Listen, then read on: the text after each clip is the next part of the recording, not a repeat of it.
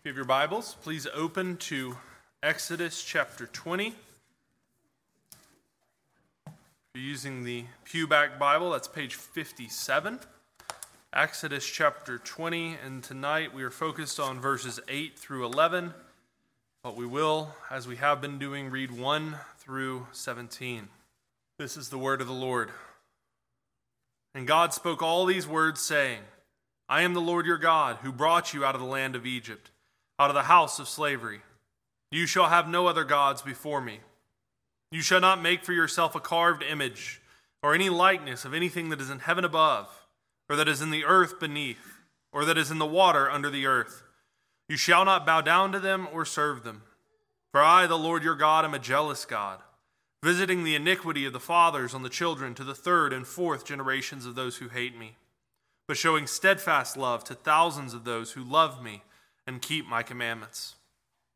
You shall not take the name of the Lord your God in vain, for the Lord will not hold him guiltless who takes his name in vain. Remember the Sabbath day to keep it holy. 6 days you shall labor and do all your work, but the seventh day is a Sabbath to the Lord your God. On it you shall not do any work, you or your son or your daughter, your male servant or your female servant, or your livestock, or the sojourner who is within your gates. For in 6 days the Lord made heaven and earth, the sea and all that is in them, and rested on the seventh day. Therefore the Lord blessed the Sabbath day, and made it holy. Honor your father and your mother, that your days may be long in the land that the Lord your God is giving you. You shall not murder. You shall not commit adultery. You shall not steal. You shall not bear false witness against your neighbor. You shall not covet your neighbor's house. You shall not covet your neighbor's wife, or his male servant, or his female servant, or his ox, or his donkey, or anything that is your neighbor's. The grass withers and the flowers fade. You may be seated. Our God and our Father, as we come to your word this evening, we pray, O Lord, that you will open our eyes to see its truth, that we will know what it is that you have called us to do, and that we will see your grace and your mercy as they are poured out upon us, even in these, your commandments. O Lord, bless us now, we pray. Speak, for your servants are listening. For we pray it in the name of Christ our Lord. Amen. How many of you have ever seen the movie Crocodile Dundee? Okay, a handful of you. For those of you who haven't, or for those of you who haven't seen it in a while, the movie is about this Australian outdoorsman and safari leader named Dundee, nicknamed Crocodile for his numerous run-ins with various crocs. And this reporter from New York who comes to see what this safari thing and what this guy is all about. So the reporter, and Crocodile Dundee decide to take a short safari. And there's this really funny scene when they begin the safari. They row up to the bank of the lake in this small boat, and Crocodile Dundee's assistant gets off the boat and holds it steady as he helps the reporter lady off. And as she's looking around, Dundee gets off, and he grabs his assistant's wrist and looks at his watch before walking up by the reporter, putting his arm around her shoulder, looking up at the sun and telling her exactly what time it is, attempting to impress her, and it does work. But this scene, as extravagant as it is, reminds us that there were and are people who could at one point in time tell you almost to the minute what time of day it is just by looking at the position of the sun. And in fact, for centuries, we've kept track of our months and our years by the movements of the sun and the stars in the sky. And fascinating as those things are, fascinating as it is to understand the movements of the creation that God has made and the time it helps us to track, perhaps the most fascinating part of it all is that there is no astronomical measurement for the span of a week. There is nothing that we can look at in nature or in the creation that will give us a basis, a reason to come up with the idea of 1 week, 7 days. There's nothing except for the words of Scripture. And tonight as we come to the fourth commandment, the commandment that informs us of how it is that we are to spend our week as a whole, but most importantly, how it is that we're to spend that one day in 7, it's as we look at this commandment tonight that I want us to see 2 things. The same format we've looked at in previous weeks, we'll look at 2 things. First, the commandment itself, and secondly, the reason for the commandment. The commandment itself and the reason for the commandment. First of all, the command itself. We read here in verses 8 through 11, or 8 through 10 of Exodus chapter 20, the commandment. Remember the Sabbath day. Keep it holy. 6 days you'll labor and do all your work, but the 7th is a Sabbath to the Lord your God. On it you shall not do any work, you or your son or your daughter, or your male servant or your female servant, or your livestock, or the sojourner who is within your gates. This is the command that we are given here in Exodus chapter 20, the 4th commandment. And there's a number of implications in these words, implications that I want to draw your attention to. 3 things that I'll note here. First, and most simply, this commandment tells us that we are not to work on the Sabbath day. We're not to work on the Sabbath day. We're to spend the day in the worship of God. It's in this sense that the 4th commandment concerns when we worship. We looked first at who we worship. We looked secondly at how we worship. We looked thirdly at in whose name we worship. And now, as we come to the 4th and final commandment in this first table of the law, we see when it is that we are to worship. Most simply, we are to set aside the 7th day as a day of worship, dedicated to God and to God alone. Just as He will not share His worship with another, He will not share His day of worship with anything else. And for this reason, we are commanded to do all our work in 6 days and to devote the 7th day to the Lord our God. While we do and should serve the Lord every single day of the week, we should worship Him every single day of the week, we should glorify Him every single day of the week, the 7th day, the Sabbath day, is, according to the Scriptures, to be set aside for the particular and direct worship of God alone. As we're going to see in a moment, the reason for this commandment is the pattern that God sets in His own working and resting, a 6 and 1 pattern. Now, some have used this pattern that we see in the creation narrative of God working 6 days and resting on the 7th, as well as what we're told here in Exodus chapter 20, to argue against the New Testament church's worshiping on Sunday, the first day of the week, rather than Saturday, the 7th day of the week. After all, they argue, Scripture is clear that it is the 7th day that is the Sabbath to the Lord, so why do we not worship Him then? Why are we worshiping on the first day?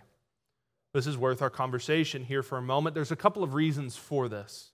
First, we worship on the first day of the week because that is the day that Christ rose from the dead.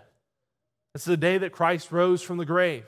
When we come to worship the resurrected Christ, in whom we have the fulfillment of all of the Old Testament promises.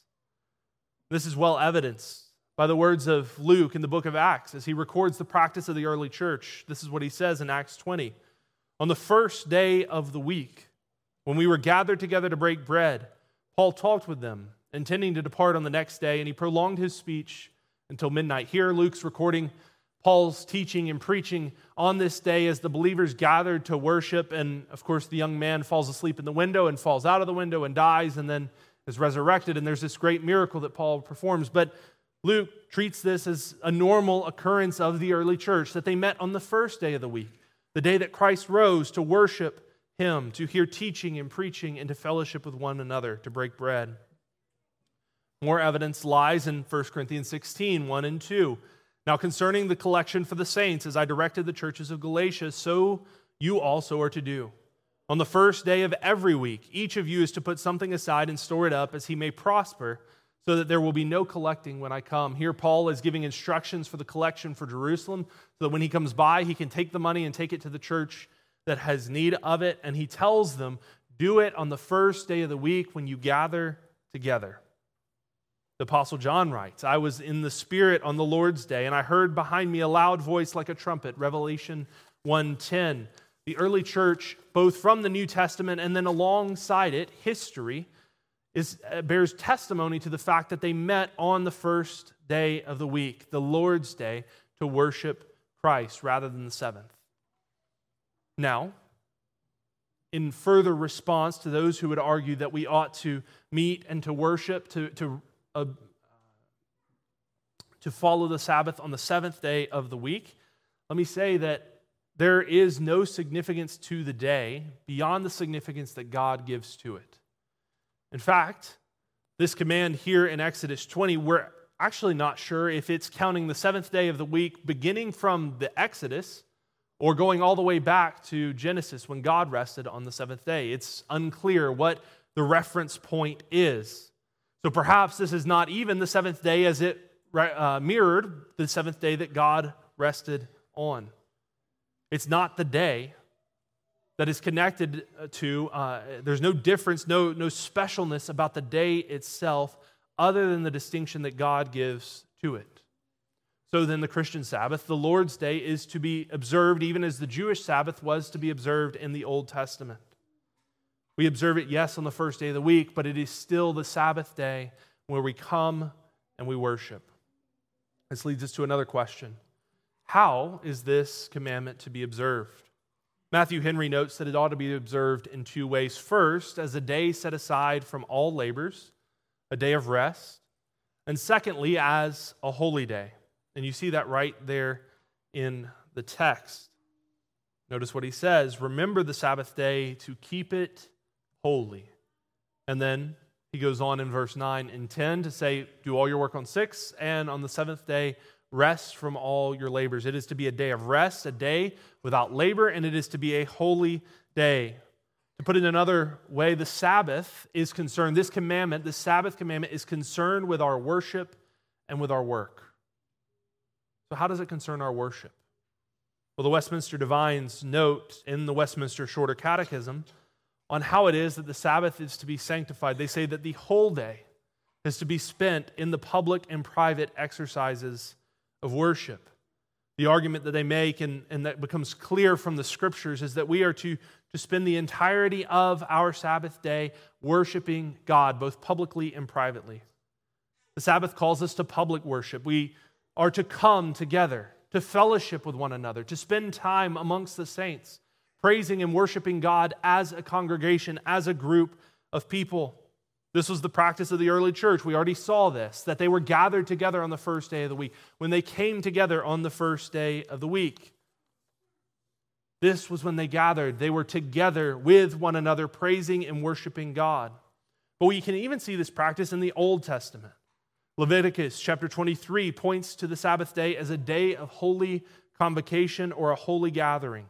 It was to be set aside for the people to come, to gather, and to worship God.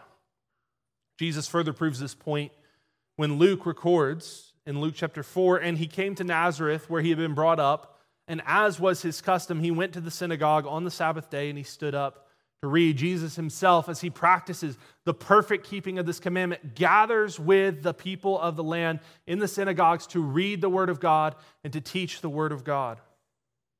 The Sabbath day is to be a day of public worship.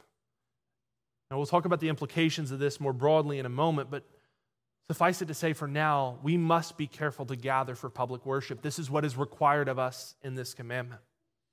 Not only are we called to public worship, but we're also called to private worship.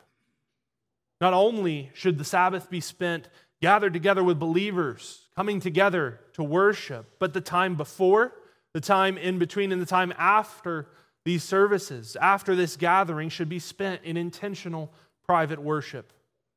We should not do those things which we do for the rest of the week, but should spend time, the time that we have, in rest, in prayer, in meditation, in all actions that bring praise to the glory of God. We should avoid such things as distract us from the point of the day, that is, things that distract us from the worship of God. This is how the day is to be spent, in worship. The day is also to be spent as a rest from all of our labors, a rest from our work. The implications of practicing private worship serve as a foundation that for the prohibitions of this fourth commandment. We are to worship, and because we are to worship, and because we're to spend the day in worship, we ought not to work. We can't do both things. We can't both gather and worship God and spend our restful time worshiping God while also being concerned with the labors and the jobs that we have to do. Once more, we can see the parallels here in our work and how they relate to this commandment as both our public work and our private work. We're not to participate in our public work. That is, this much is usually obvious to most Christians. We shouldn't work jobs that require us to work on the Lord's day, the day of rest. We should do everything in our power to avoid the normative practices of our daily jobs on the Lord's day. Now, there are some exceptions to this, which I'll come to in a moment, but generally speaking, in almost every circumstance, we should be careful to avoid working our jobs on the Sabbath day. But not only should we avoid working our jobs, our regular day-to-day 9-to-5 jobs, we should also avoid doing those private works, those private things that we need to do outside of our 9-to-5. We shouldn't mow the lawn. We shouldn't vacuum the house. We shouldn't do the dishes, fold the laundry. We should avoid work that our time may be spent both privately with ourselves as well as with our families and with the church in the worship and glorification of God. Now, as I mentioned a moment ago, there are some exceptions to this. The Westminster Divines continue, and on sanctifying the Sabbath day, they say, after spending the whole time in public and private exercises of God's worship, they give an exception. They say, except so much as to be taken up in the works of necessity and of mercy. Works of necessity and of mercy. There are, in some circumstances, jobs that require our working on the Sabbath day. These jobs are commonly called works of mercy. Some examples of this might include doctors working in a hospital, a police officer defending against evil, the pastor preaching or teaching, or the individual jump-starting the dead battery on their only transportation that they have to come to worship. These are works that cannot stop or cannot wait lest people suffer or die, and thus they are acts of mercy. These Christ permits, giving multiple examples, all the way from plucking grain as he's walking through the field to pulling the ox out of the ditch to healing on the Sabbath day. Works of mercy are acceptable on this day of rest and on this day of worship. But let me say this. Even though these works are permitted on the Sabbath day, they're still not ideal to do on the Sabbath. They're works of necessity for a reason. Necessity doesn't care about the ideal, but you are far better served, if possible, if you can spend the entirety of the day in rest and in worship. It doesn't mean you're sinning if you have to do a work of necessity, but if it can at all be avoided, you are far better off. This is what the commandment calls us to. But let me take a moment here and consider a couple practical applications of this. First question I'll ask is, what must you do? What must you do? What is the bare minimum that has to be done according to this commandment, according to the Scriptures? Attend public worship. Full stop. There are no ifs, ands, or buts. There are no exceptions. Attend public worship. This is absolutely clear from Scripture.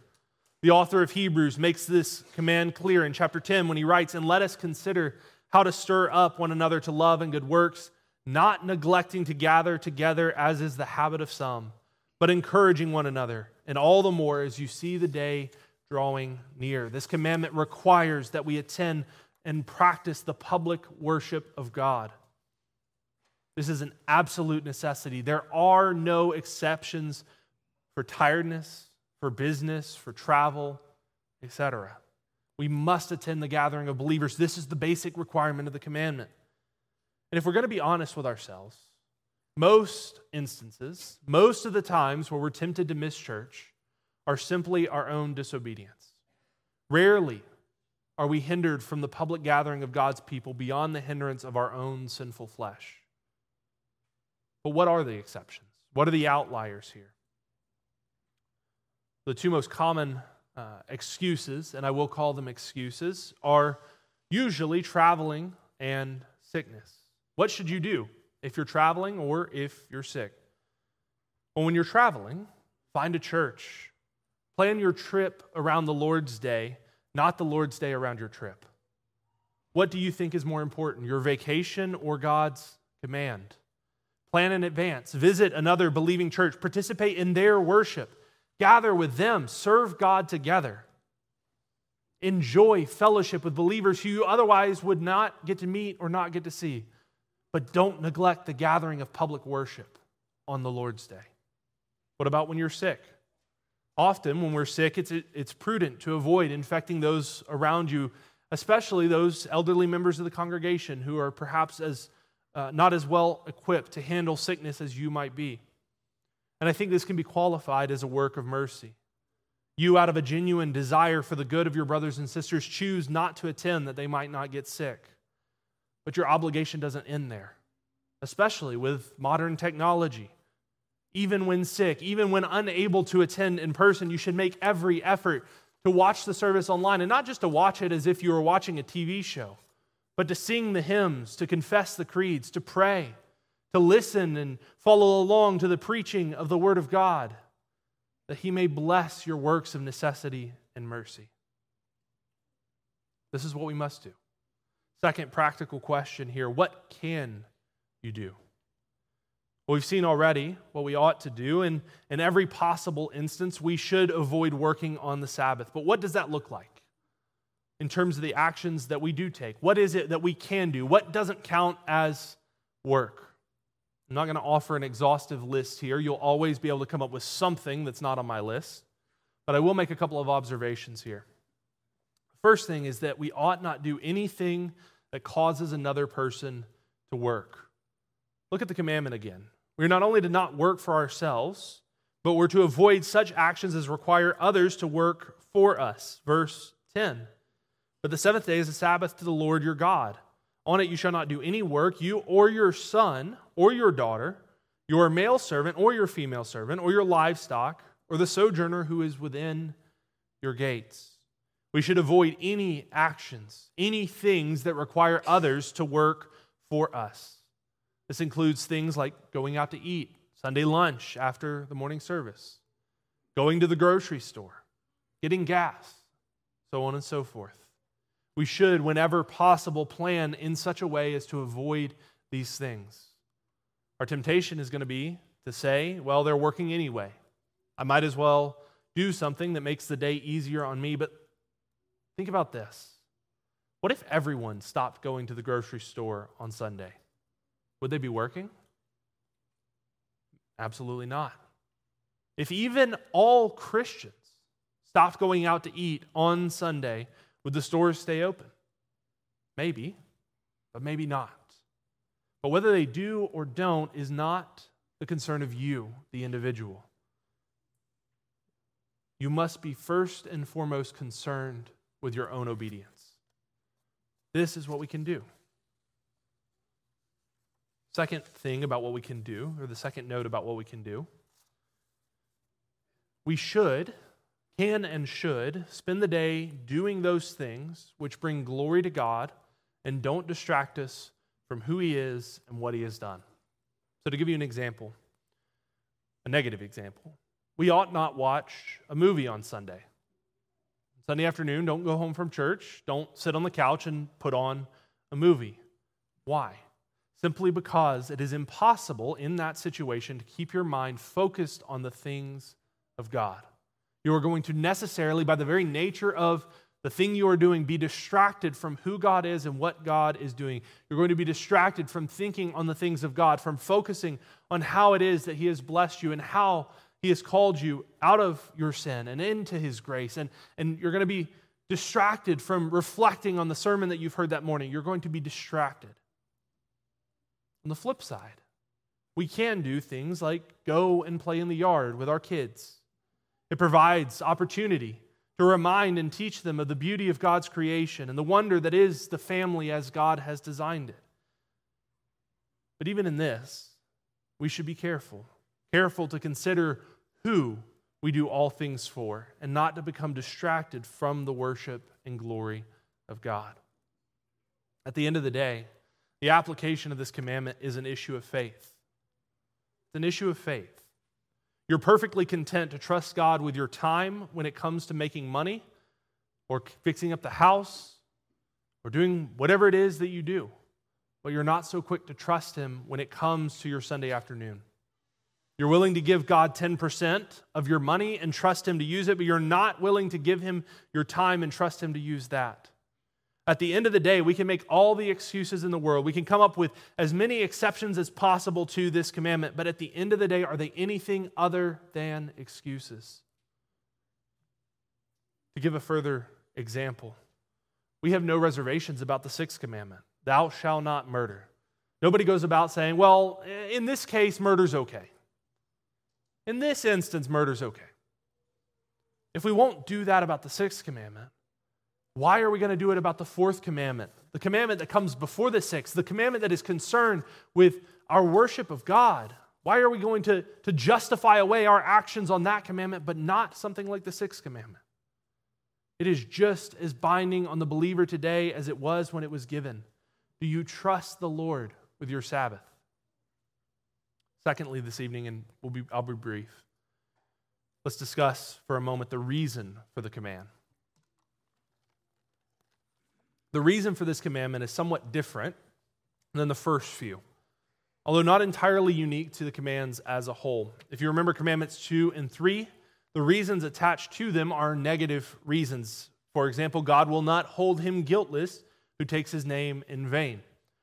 The reasons for commandment in 2 and 3 are the wrath and judgment of God for your disobedience to his law, for his wrath and his judgment on your sin.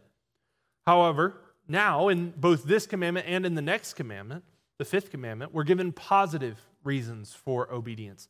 Positive reasons why we should obey and observe God's word here. In this one, we see the pattern that God sets, the pattern of working 6 days and resting on the seventh, something that Christ expounds as a positive thing for mankind. He notes in Mark chapter 2, or this is what Mark writes in Mark chapter 2, and Christ said to them, the Sabbath was made for man, not man for the Sabbath. Why should you keep the Sabbath day? Because it is good for you. The prophet Isaiah, in commenting on Israel's disobedience and idolatry, says to them, if you turn back your foot from the Sabbath, from doing your pleasure on my holy day, and call the Sabbath a delight, and the holy day of the Lord honorable, if you honor it, not going your own ways, or seeking your own pleasures, or talking idly, then you shall take delight in the Lord.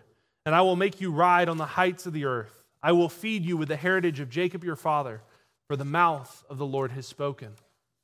Even as he condemns Israel for their disobedience of this commandment, for their turning from God's law and doing what they wanted to do, what they found to be pleasurable on his holy day, he says, if you'll turn from that and you will obey God's commandments, then you will receive the blessings of God. The reasoning is clear. The Sabbath is good for those who keep it. We see a similar thing in the fifth commandment, that we will be blessed by God for keeping the commandment. And while we might reasonably summarize all of these reasons, both the reasons given in 2 and 3, as well as the reasons in 4 and 5, as for your own good, there is here still a qualitative and tonal difference in the reasons for this commandment, as opposed to 2 and 3. Why should we keep this commandment? Because it is for our good. For your good.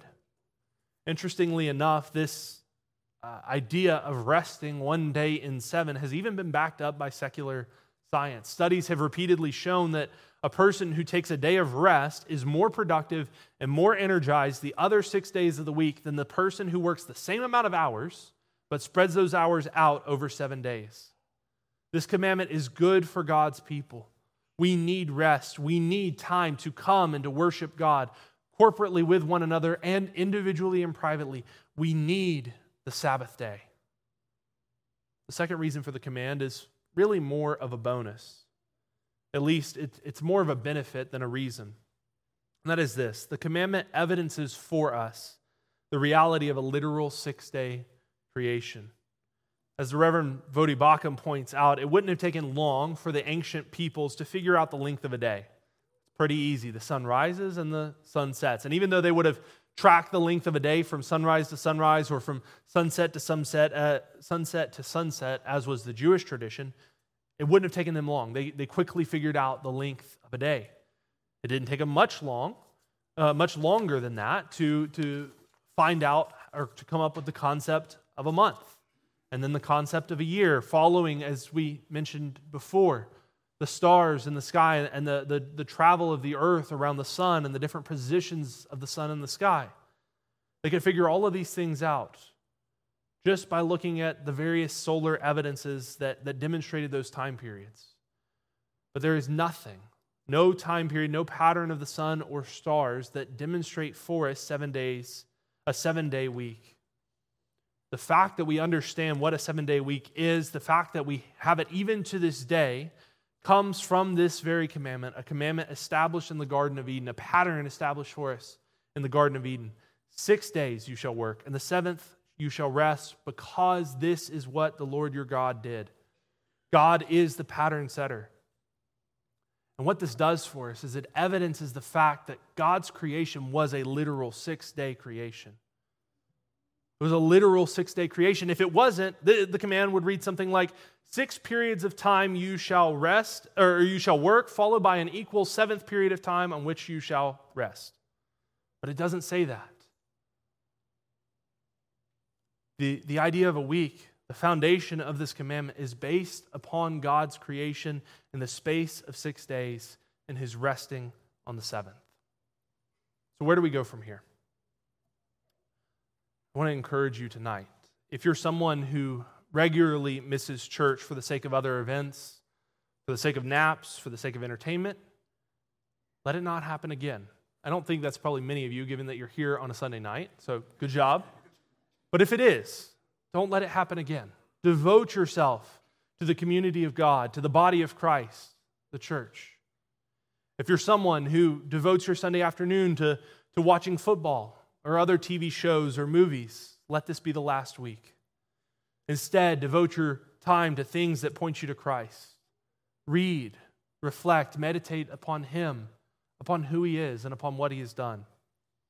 If you're someone who goes out to eat on a Sunday afternoon because it's what you've always done, let this be the last Sunday. Instead, invite people to your home after worship. If you don't want to cook, don't feel like cooking, aren't comfortable cooking, go buy some frozen pizzas on Saturday and heat them up in the oven. But spend the time in fellowship with other believers, talking about the things of God, reflecting on His work in your life, reflecting on the sermon that you've heard that morning. Enjoy the Sabbath as it was meant to be enjoyed, because it is for your good. It's for your own sake, that you might rest and grow in Christ, your Savior and your Lord. Let us pray. Our God and our Father, we thank You for this commandment. We thank You for all of the commandments, even as each and every one of them reveals to us the nature of Your character and that which is best for us. O Lord, help us to meditate upon these words, to look at Your command and to know its truth. Father, help us to follow it. Let us not be dismissive of it. Let us not do our own thing, chase after our own desires on this day, but rather to spend the day reflecting on and worshiping You, for glorying in who You are and of what You have done for us, Your people. Father, be with us, we pray. For we pray it in the name of Christ our Lord. Amen.